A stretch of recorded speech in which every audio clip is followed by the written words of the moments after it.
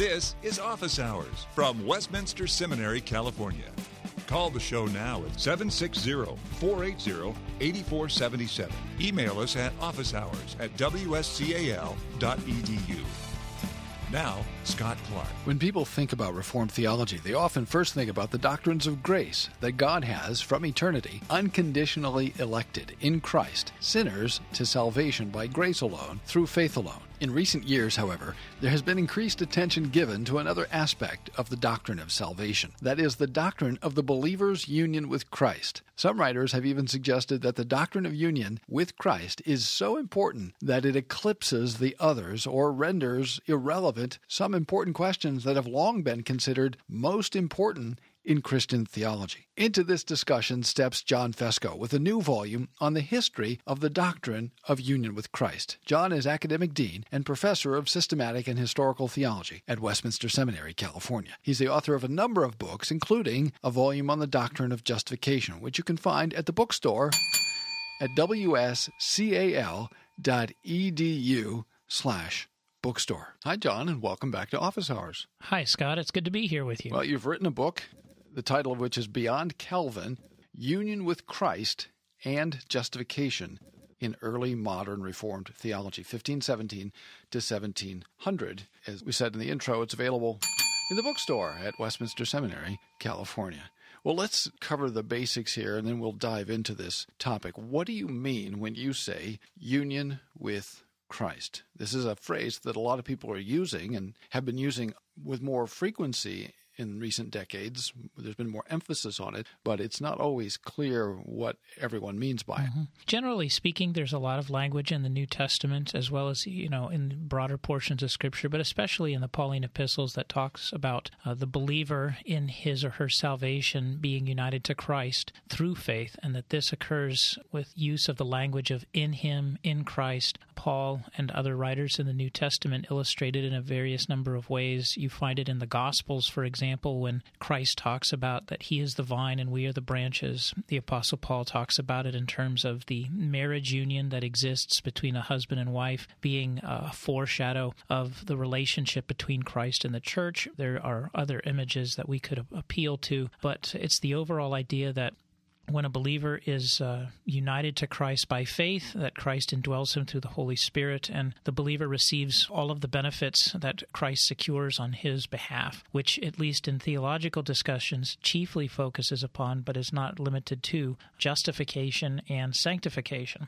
And as you noted, within recent years, there has been a lot of discussion about union with Christ, and so I wanted to continue to build upon work that I had done earlier in my own studies on the doctrine of justification by using a lot of the historical research that I had dug up, as well as augmenting it and adding to it so that I could study the doctrine in a more in-depth manner, historically speaking. Are there different aspects to union? For example, I can imagine someone saying, well, Christ was acting for us in his obedience and in his death, and yet he did that before I believed in him. And so there's a sense in which we have some union with him even before we believe in him. And then I can imagine someone saying that, according to Paul in Ephesians 1, and I think you alluded to this already, we were elect in Christ, and that happened before I believed. And are those aspects of union, and how do all these things relate? Sure. It's fair to say that union with Christ encompasses the whole of our redemption from eternity past to eternity future, and that, as you said, for example, in Ephesians chapter 1, we are chosen in him before the foundation of the world. Paul, for example, in Romans chapter 8, verses 1 and following, says that there is no condemnation for those who are in Christ. In John chapter 15, Jesus talks about, if you abide in me, I will abide in you. Here, ultimately, Jesus is talking about sanctification, so that our sanctification is rooted in our union with Christ. And ultimately, in terms of our glorification, this is where we are completely and totally united to Christ by means of our glorification. But as you also said, there are a number of temporal distinctions here that we would want to include. Say that theologians will talk about the predestinarian union. They will talk about the representative union, that Christ represented us in his person and work work, and this is, of course, prior to our existence for most of us and prior to our act of believing. But then, and there are a number of varying terms that theologians will call it, but they'll say that then there's the mystical union or the indwelling of the believer by Christ through the Spirit, so that there are many different aspects to our union with Christ. So it's important that when you do discuss union, it's important to designate, well, what aspect are we talking about, and how do these various parts relate to the whole? Because if we're not clear about what we're talking about exactly, then when people are discussing union, it can be very confusing. Well, I think all Reformed people agree that we're in Christ from all eternity, or at least most, depending on how you want to order the decree logically, and we won't get into that here. Right, That's another episode altogether. Yes. But assuming that most of us are infralapsarian, that'll send the listener to the pause button and scurrying to a theological dictionary. That's right. So we all agree that, most of us anyway, that we're in Christ from all eternity, according to the infralapsarian scheme, and we're in Christ as he represented us as our federal head, acting on our behalf. So the question that is under discussion, particularly in our time, is the question of mystical union, as sometimes it's put. It's sometimes also described as existential union. That's another of the labels that's used. Then that gets me to the title of the book, Beyond Calvin. And then I take it the subtitle is Union with Christ, etc. What do you mean if we're talking now about that third aspect of union, of mystical union or existential union, the personal, actual union of the believer in time and space and history with Christ? How does that relate to your title, Beyond Calvin? Why that title? I think that for whatever reason, and perhaps there are a number of historical reasons that we could identify behind it, but in terms of contemporary discussion of the doctrine of union with Christ, or more specifically the mystical union or existential union of the believer to Christ, the discussion has largely been shaped by Book 3 of the Institutes, and in particular, not even necessarily the entirety of Book 3, but rather several isolated passages out of Book 3, so that it has in many ways become the norm or the standard for supposedly how contemporary Reformed theology is supposed to formulate their understanding of union with Christ. And in particular, it's not necessarily even what Calvin has said on these particular issues, but in some cases how particular individuals have read Calvin and using that, again, as the standard or norm by which everything else is measured. So that in terms of the title, when I say that when we talk about beyond Calvin, it's the idea that in recognizing that the Reformed tradition has no one theological lodestar,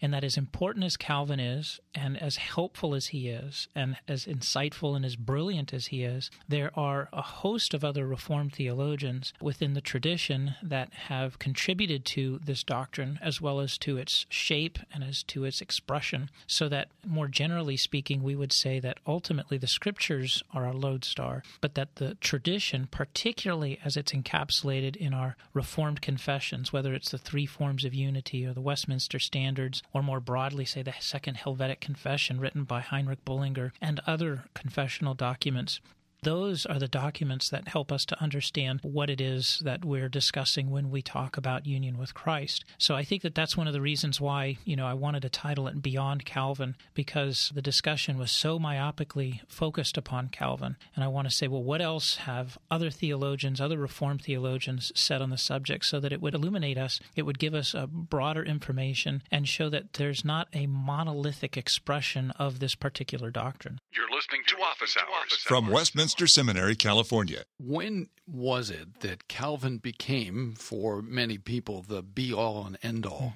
of Reformed theology? That's a good question. I think historically speaking, we might be able to point to Karl Barth and Barth's desire to try to show that his own version of Reformed theology was indebted primarily to Calvin. And perhaps if we also connect that with, say, the Calvin Translation Society's activities in the 19th century, of bringing a lot of Calvin's works, particularly his commentaries and his tracts and treatises and other works, into English translation, in contrast to leaving the works of many other Reformed theologians perhaps dormant, is a way we could say, just leaving them dormant in the theological dirt, if you will. So with those two factors, I think people naturally gravitate towards what is available as well as to who has notoriety or who has the greatest profile. But one of the things that I tell theological students is that I think that our estimation of Calvin might change were we to be able to read Latin and were we to read from a wide variety of sources from the period. Case in point is that as frequently as Calvin is cited these days, he's rather infrequently cited in his own day, and that Calvin's notoriety and profile has increased in stature. I don't know what type of number I would apply to it, but you might want to say tenfold in comparison to the 16th and 17th centuries. He is cited, but not nearly as frequently as you find other theologians cited as well. Perhaps, I think one of the theologians that I find cited more frequently than Calvin, even among Reformed theologians, is Luther. In the period in which Lutheran orthodoxy was being formulated, it wasn't uncommon for Luther's works, sometimes the entire corpus of his works, to be assigned as a standard of orthodoxy, so that theologians were asked to subscribe and say, do you agree with everything that Luther wrote, regardless of the fact that Luther didn't always agree with everything that he wrote, and that there was significant development in Luther's lifetime. I think you make the point in the book that Calvin has never played that role, had that function in Reformed theology. That's correct, yeah. I think that Calvin, or even the term Calvinism, was used initially as a term of derision or a term to somehow marginalize various Reformed theologians as being somewhat sectarian. You know, you have a number of Reformed theologians from the period saying, no, we're not indebted to Calvin. Again, you just don't find him cited that frequently. This is not to say that he wasn't influential. I mean, he undoubtedly was. He was certainly one of the key players. But on the other hand, there were a number of other key players that were involved. Say, for example, Heinrich Bullinger with the Second Helvetic Confession. You have Peter Martyr Vermigli, for example, who was the instructor to Zacharias Ursinus, or that's one of the relationships that he built, and then Zacharias Ursinus writes the Heidelberg Catechism. And Zacharias Ursinus is then theological professor, if memory serves me correctly, to Franciscus Gomarus, one of the chief controversialists against Jacob Arminius, as well as Gomarus was one of the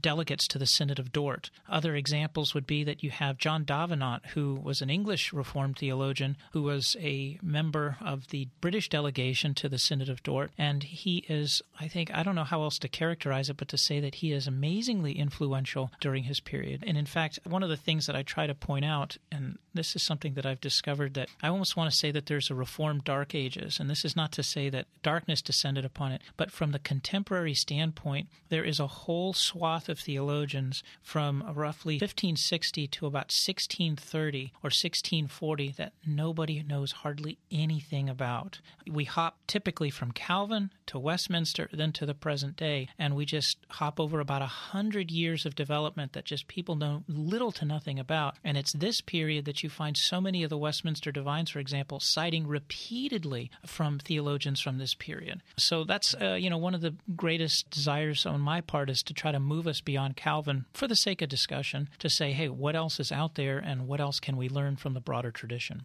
One of the key terms that comes up again and again in this discussion, and that you discuss at some length in the volume, is a Latin expression, ordo salutis. Now, that's not something that the listener necessarily uses every morning, nor will the listener hear it on the radio in the drive into work today. But it's a really important term. Define it for us and tell us why it's important, and then tell us how you understand the Ordo Salutis. Sure. The Ordo Salutis, or as it would be translated in English, the Order of Salvation, is basically the logical ordering of the various benefits of redemption. And so that would include election in Christ, as earlier theologians call it vocation or effectual calling, faith, justification, adoption, sanctification, perseverance, and glorification. And the entire order of salvation would be undergirded in one way or another by the doctrine of union with Christ, so that the Ordo Salutis gives expression to or manifests our union with Christ, say, for example, as you see in question 69 of the larger catechism. But the question then arises as to where does the order of salvation come from? It's really taken a beating, to say the least, in contemporary theological discussion. Say, for example, Herman Ridderbos, the well-known Reformed biblical theologian who said that the Ordo Salutis was nothing but pure anthropology, and that it was... What does that mean? Meaning that it's just a man-centered way of looking at redemption, virtually to the exclusion of anything in reference to God. And you also have other theologians claiming that the Ordo Salutis was largely, I don't know if invented is the right word, but it was invented, say, in the 18th century by Lutherans. Reformed theologians later picked it up. And so if we return, say, to Calvin, to a more pristine expression of Reformed theology, one that is not encumbered by the Ordo Salutis, then this is the more pristine expression that we have to return to. Is it the case that it was a Lutheran theologian who coined the term Ordo Salutis? Is that true? Yeah, I think so. I mean, historically speaking, yes, the term Ordo Salutis gets technical definition, I think, probably from 18th century Lutherans. But the question is, more specifically, was the substance of the doctrine, or we can state it this way, a sequential explanation of the benefits of redemption foreign to Reformed theology? And the answer is it's not at all foreign to Reformed theology. And in particular, though the term Ordo Salutis may not be used explicitly, though the term does appear in a number of places in 16th century Reformed authors, say, for example, Jerome Zanchi and Peter Martyr Vermigli, but it's the question of what else do they call it? And there's this quote that I dug up from a 17th century Quaker theologian of all things, and he says, the Ordo Salutis, or the Order of Salvation, or as it is otherwise known as the Golden Chain, which all of a sudden brings in a series of texts, but most notably Romans chapter 8, verse 30, which is this golden chain of salvation, where you find Reformed theologians regularly referring to this as the order of the redemption, and the order of benefits. And let me note that it's not a temporal ordering. Yeah. So many people criticize the order of salvation, or the Ordo Salutis, as a temporal ordering, that first we receive faith, tick-tock, tick-tock, tick-tock. Then we're justified. Okay, let me wait around for a few more minutes, and now my sanctification begins. I can't say that I have read exhaustively in terms of every single theologian from the period, but I have yet to find, in reading hundreds of sources from the 16th and 17th century, I've yet to find a single theologian who will explain it as a temporal doling out of redemption. Rather, they're always talking about it in terms of theological distinctions, or they'll talk about it in terms of logical distinctions. They'll talk about it in terms of causes, not understood in a very kind of crass understanding of causality, where one cue ball will hit the 8 ball, say, on a billiards table, but rather just in a way to talk about the relationship between the different benefits of our union with Christ. And so from that vantage point, the Order of Salvation, or the Golden Chain as it's more popularly known, is a regular feature within early modern or 16th and 17th century Reformed theology. So, what do we do with the suggestion that we should get rid of it? Should we get rid of it?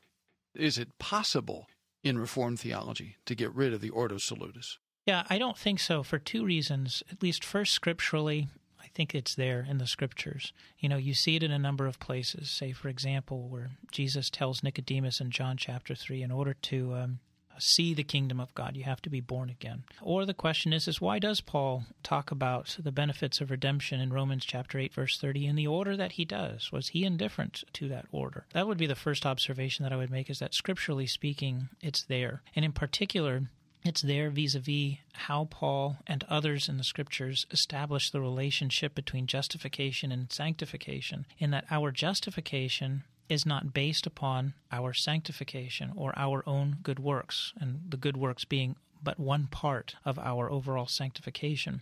And so, in some sense, and we can define that later on, but in some sense, justification precedes sanctification. But I think broadly, from a historical standpoint, it's absolutely necessary for the following reason. And I think that this is something that a lot of people don't grasp. It's this, that Reformed theology does not have a corner on the market on the doctrine of union with Christ. In digging up in the primary source material, Roman Catholicism embraces union with Christ.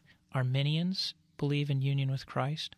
Socinians, which were 17th century open theists, if you want to put it that way, for a quick access to the ideas. 17th century Socinians in the Racovian Catechism, their chief catechism, they believe in union with Christ. Lutherans believe in union with Christ. In a word, I think it's difficult to find anybody who would disagree with union with Christ. And so the next question then becomes is then, well, how does our understanding of union with Christ differ from all of these other variant versions of union with Christ? For example, Arminius believes in the twofold benefits of justification and sanctification. And arguably you can read his disputations on the subject, and he has a very prominent place to union with Christ. You would think that you were reading Calvin at certain points because of how closely he seems to be echoing Calvin's views.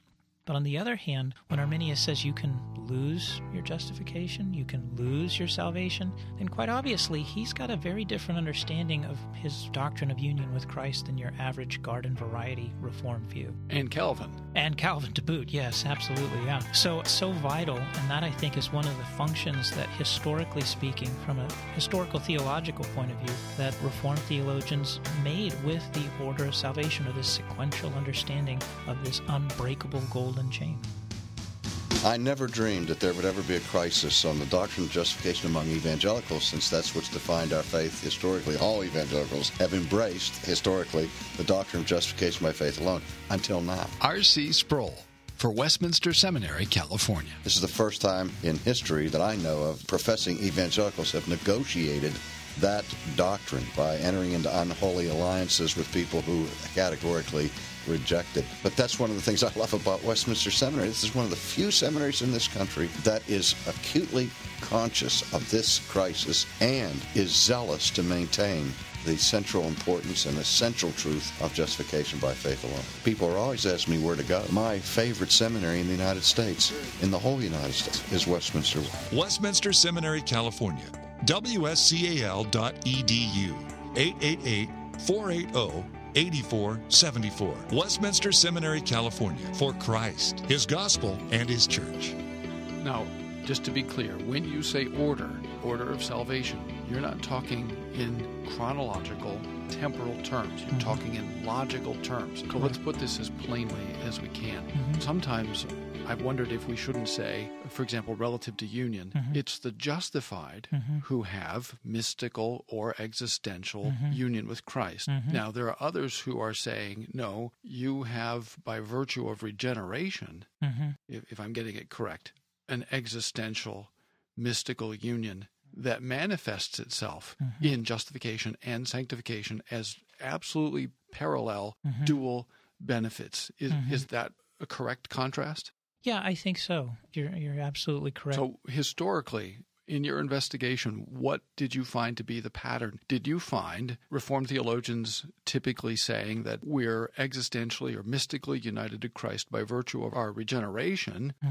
Or did you find them typically saying that we are effectually called, regenerated, given faith, and through faith, mystically and existentially united to Christ?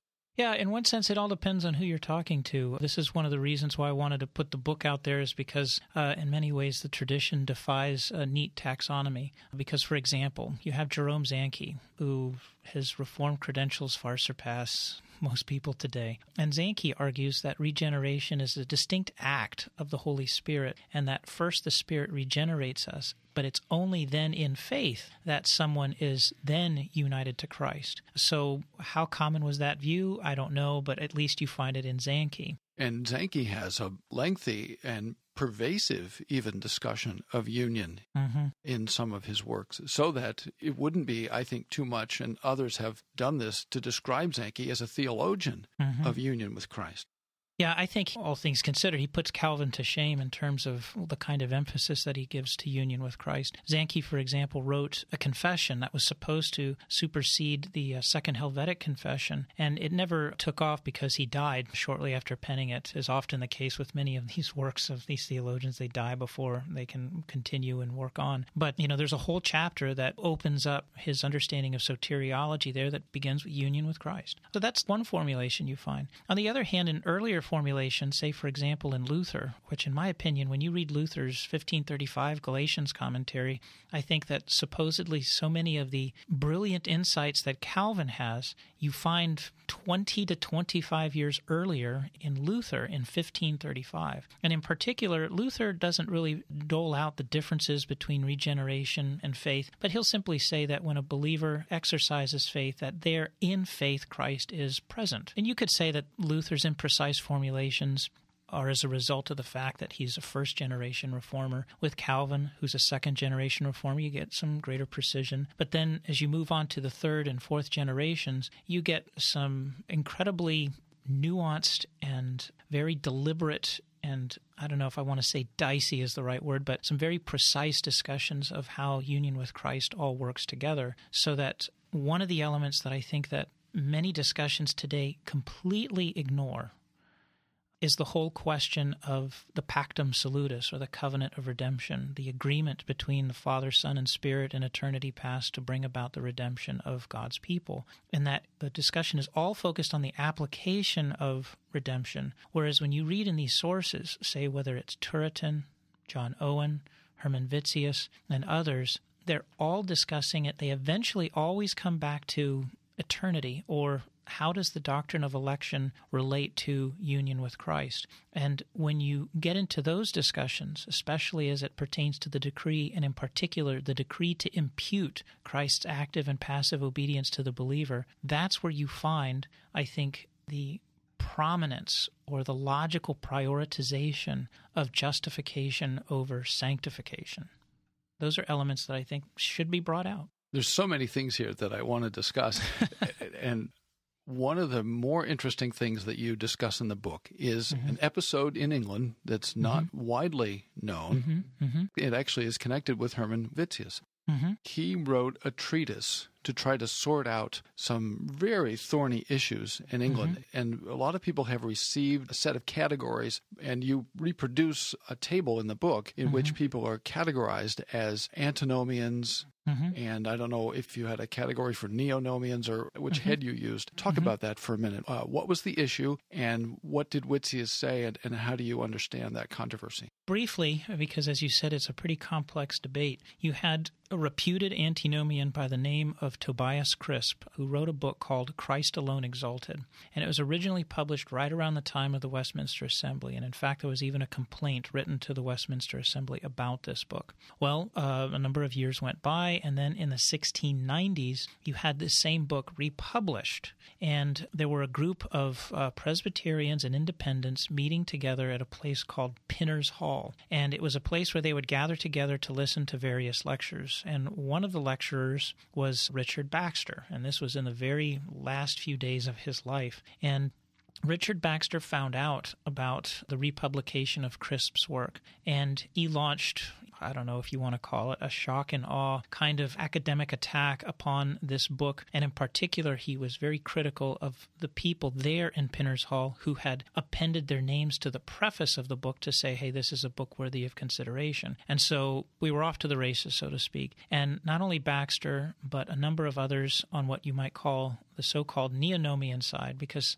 Baxter, I think, certainly was a neonomian. In other words, he ultimately incorporated the believer's works in justification. And I want to stop you there, because for a lot of people, they only know Baxter through the Reformed pastor. It's widely read and often commended, and it's certainly a valuable work in many respects. And yet you just said that Richard Baxter did not really agree with the Protestant Reformation on the doctrine of justification. Correct. So I want you to say that again, because that could be a shock for the listener. Yeah, he held to basically a threefold doctrine of justification, that you're initially justified by faith, but then at the final judgment, you are judged according to your works. And so, yeah, he rejected that as well as... For acceptance with God. For acceptance with God, yeah, so that your justified state is not actually secured until the judgment according to your works at the final judgment. According to Baxter, when Paul said, having therefore been justified, Baxter understood that to mean having therefore been justified for the time being. Correct. All right. For the time being. And so Baxter and other so-called neonomians engaged on this issue, and then a number of so-called, and I say so-called because the Neo-Nomians thought that if you didn't agree with them and say that the believer's works were somehow necessary for your justification, that you were an antinomian, that you didn't believe that the moral law was in any way binding upon believers once they were in Christ. Do you agree with the Neo-Nomians? Well, in terms of no, in that sense that, no, our good works are not requisite for our justification. And you get this in terms of the debate as they, press these issues, that good works are necessary for salvation so long as you clarify that by saying that as a consequence of our justification or as a consequence of our sanctification. And you get a number of well-known theologians from the period, John Flavel, for example, and he contributed to this debate. Robert Trail, who has a little book published by Banner of Truth called Justification Vindicated. You also had Herman Vitzius, who entered into this debate with a little work, and it's little known, but it's called Irenical Animadversions. And this one is, you can find it on Google Books for free and download it. And it's where he attempted to try to sort out the different views. And as you said earlier, in the course of this debate, he untangles and discusses all sorts of things related to justification, sanctification, as well as union with Christ, as well as the decree in terms of the pactum salutis, or the covenant of redemption. And what you find in this particular work, as well as in works surrounding this whole debate, is an amazing proliferation of fine-tooth distinctions in order to discuss these things, whether you're talking about the union of the decree, union of the incarnation, union of federal union, mystical union, and then on top of that you find distinctions in terms of active justification, passive justification. So all of these things is to show that the discussion has become quite complex, but these are all distinctions that few, if any, really pay attention to, and few, if any, are reading the literature of this period. And so this is one of the reasons why I wanted to say, let's get beyond Calvin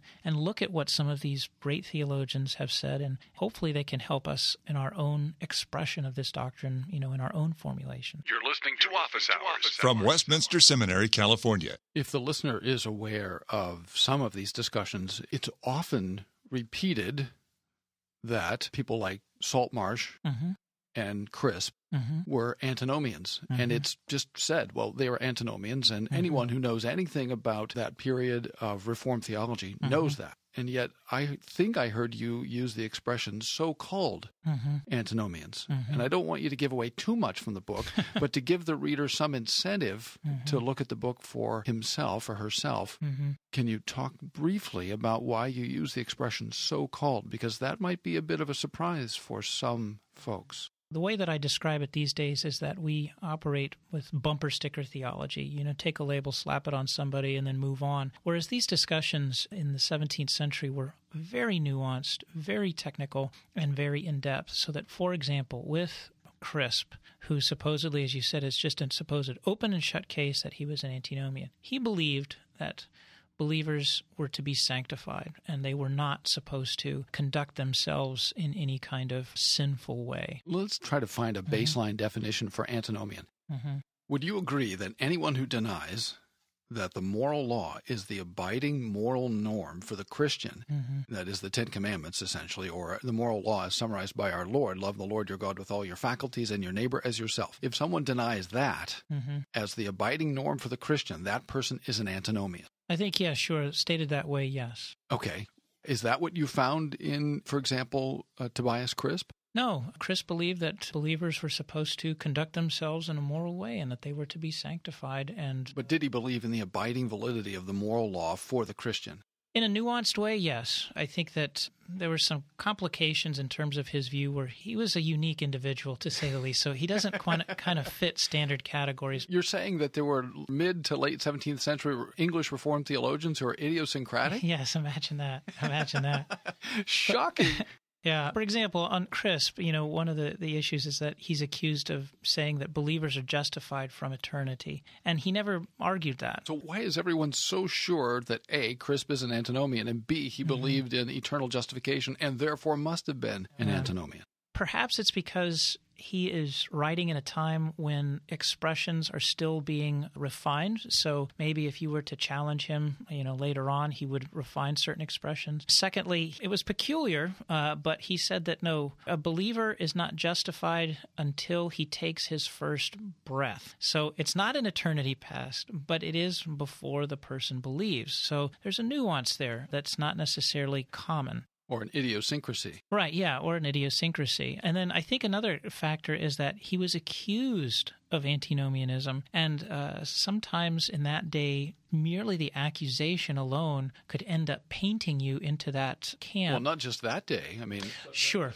There is this new invention called the Internet, yeah. And anybody can get on there and say anything and call you an antinomian, and bang, you're That's right. an antinomian, whether it's true, in fact. Right. And in particular, if you find that, say, somebody like Baxter, who believes that believers' works are necessary for your justification, and then you have Crisp saying, no, your good works are not in any way necessary for your justification. Well, from Baxter's vantage point, of course you're going to be an antinomian. There's no other conclusion that you can come to. And then if people assume that Baxter is orthodox, which many people do on the doctrine of justification, then it must absolutely, ergo, be true that Crisp is an unqualified antinomian of the worst sort. But from the point of view of Scripture, as understood by the Reformed churches and confessed in the Westminster Confession, chapter 11, for example, or Heidelberg Catechism, question 60, if memory serves, Westminster 11 says, not for anything wrought in us or done by us, which would seem to exclude Baxter categorically on justification. And then, of course, there's volume 5 of John Owen's works, which is an extensive refutation absolutely. of Baxter's doctrine of justification. So it's not the case that even in his own time, he was accepted as an orthodox guy on justification. Yeah, no, you're absolutely right. That's one of the frustrating features of Period is that they don't name names frequently. Sometimes they do. So that, like you said, John Owen's Volume 5 on his Treatise on Justification is an extended refutation specifically of Baxter without hardly ever mentioning Baxter. And there were a number of Westminster divines sitting at the assembly that wrote against Baxter. And in particular, I think a lot of people don't realize that doctrine that Baxter wrote the most on was the doctrine of justification, and interestingly enough, those are the works that you do not find reprinted by Banner of Truth or by other Puritan reprint companies because he's dodgy on the doctrine, to say the least. Okay, so in the modern period, we have something of a truncated view of Baxter. And not to say that's intentional necessarily, it's just the way things worked out over time. Okay, one last thing. Okay. There came into our hands recently a fairly well-known theological journal that contains an article in it that's very relevant to our discussion. And that article argues from the case of John Flavel, or Flavel, something about the priority of union with Christ relative to the doctrine of justification. What's that about, and how does that affect, if it does, the discussion that we've had here today about your volume, Beyond Calvin, Union with Christ and Justification in Early Modern Reformed Theology, 1517 to 1700, available through the bookstore at Westminster Seminary, California. Yeah, no, it's a good question in that one of the things I discuss in the book is the idea of Whig history, W-H-I-G, Whig history. What is Whig history? Thank you. I wanted you to go there. Whig history is the idea that was coined by a scholar in the 19th century by the name of Herbert Butterfield. Butterfield explains that Whig history always looks at history in terms of an evolutionary development of one idea to the next, so that present-day scholars are always trying to explain their own views in terms of their connection to older ideas, and that these older ideas anticipate their own views. So, for example, with Karl Barth appeals to Calvin as saying, Calvin was basically saying the same thing that I am saying here, and that I'm just a Calvin for contemporary consumption. And so I think in this particular essay you do find some Whig history, and it's most evident, and you can spot it fairly quickly whenever you see this hopscotching going on. And what I mean by hopscotching is they say, Calvin says this, Now let's hop 450 years or so. I'm horrible at math. So we're going to hop 4.5 centuries to present day to show that this is what I'm saying, or I'm saying the same thing, disregarding the previous 4 centuries of development, discussion, and doctrine. And in one sense, because in the Reformed tradition we are connected to the past and we're connected to the 16th century and earlier, to the early church, and that we profess to believe in this historic Christian faith, and especially as it's been confessed in the various Reformed confessions and catechisms. But on the other hand, I say that whenever we look down the long well of history and we find a perfect reflection of ourselves, we should be dubious as to whether or not we're actually looking into the well properly. So that with this essay, again, you find the author saying, Flavel or Flavel, don't know. I'll take your word for it. I don't know. You find him saying, well, Flavel says this about union with Christ. Notice how he's echoing Calvin, as if Calvin were the only theologian talking about it. Never mind the fact that I want to say, could it be that he's echoing Luther? Because Luther says the same kinds of things. But he's echoing Calvin. And here's Flavel, and now let's hopscotch to the 21st century, and here's exactly what's being discussed by one group of participants in this debate. And I want to say that one of the things I noticed is that the author, who did some pretty good work and some excavation work in terms of looking at Flavel's work, but he leaves out a key work that Flavel wrote in the context of that antinomian controversy in the late 17th century called Planologia. And in that work, which you discuss in your book. Yeah, which is discussed in the book. And in that work, Flavel talks about the decree to justify the elect, and in terms of the elect's union with Christ being based upon the imputed righteousness of Christ. So in other words, he looks at an isolated portion of Flavel's work, doesn't pay attention to other elements such as the Pactum Salutis that Flavel addresses, and then based upon this narrow reading of Flavel, then makes historical conclusions and dogmatic conclusions to say how this is promoting my view. And so, one of the things that Quentin Skinner, a well-known historian who wrote that seminal essay on the proper methodology for historiography, is that any time that you read history, you want to do so contextually. You want to establish what's going on in the period, how would the original audience have understood it, what other documents were being written during the period, how was it being interacted with. And so just to cherry pick the idea and rip these ideas out of the 17th century and say that these are the same ideas that are being discussed post-Enlightenment. Well, long story short, that's Whig history. Just to come back out of the weeds for a moment, for the sake of the listener, remind us once more of the value, of this doctrine of mystical or existential union with Christ, the spiritual benefit of it, and the benefit of getting it right. One of the things that, you think you see in the Reformed tradition is that, yes, we teach the doctrine of union with Christ, and union with Christ is vital. And there's a sense in which we can say that we have no hope apart from our union with Christ. But on the other hand, that's not enough. We need to say more. What do we mean by union with Christ? One of the examples that I use in the book is that everybody affirms the forest, but not everybody agrees on the trees, what kind of trees and how many trees, and that literally the devil's in the details. So that when we talk about that we are justified by faith alone, by God's grace alone, in Christ alone, and we receive the imputed active and passive obedience of Christ in our justification, and that this imputation was decreed in the Pactum as the basis for our redemption, because Christ as covenant surety undertakes the work of the covenant of grace to redeem the elect, so that in time we are then redeemed and we are united mystically to Christ. That, I think, is salve for the soul. That is a hope in the midst of doubt and the burdens of guilt and the shame of sin. Those are things that sing, redemption to the soul, so that we can be assured that there is nothing that can undo our union with Christ because of what Christ has done for us in the doctrine of justification, and because, as a number of Reformed theologians say, that justification is the foundation upon which we build our sanctification. It's the context in which we build it. So that the way that I like to summarize it very simply is to say that we are not saved because of Christ's work in us, but rather because of Christ's work for us. And we can rest assured that his work in us will be brought to the conclusion because he's both the author and finisher of our faith. Thanks for listening to Office Hours from Westminster Seminary, California. Don't miss an episode. Subscribe now to Office Hours in iTunes. Find all the shows at wscal.edu/office hours.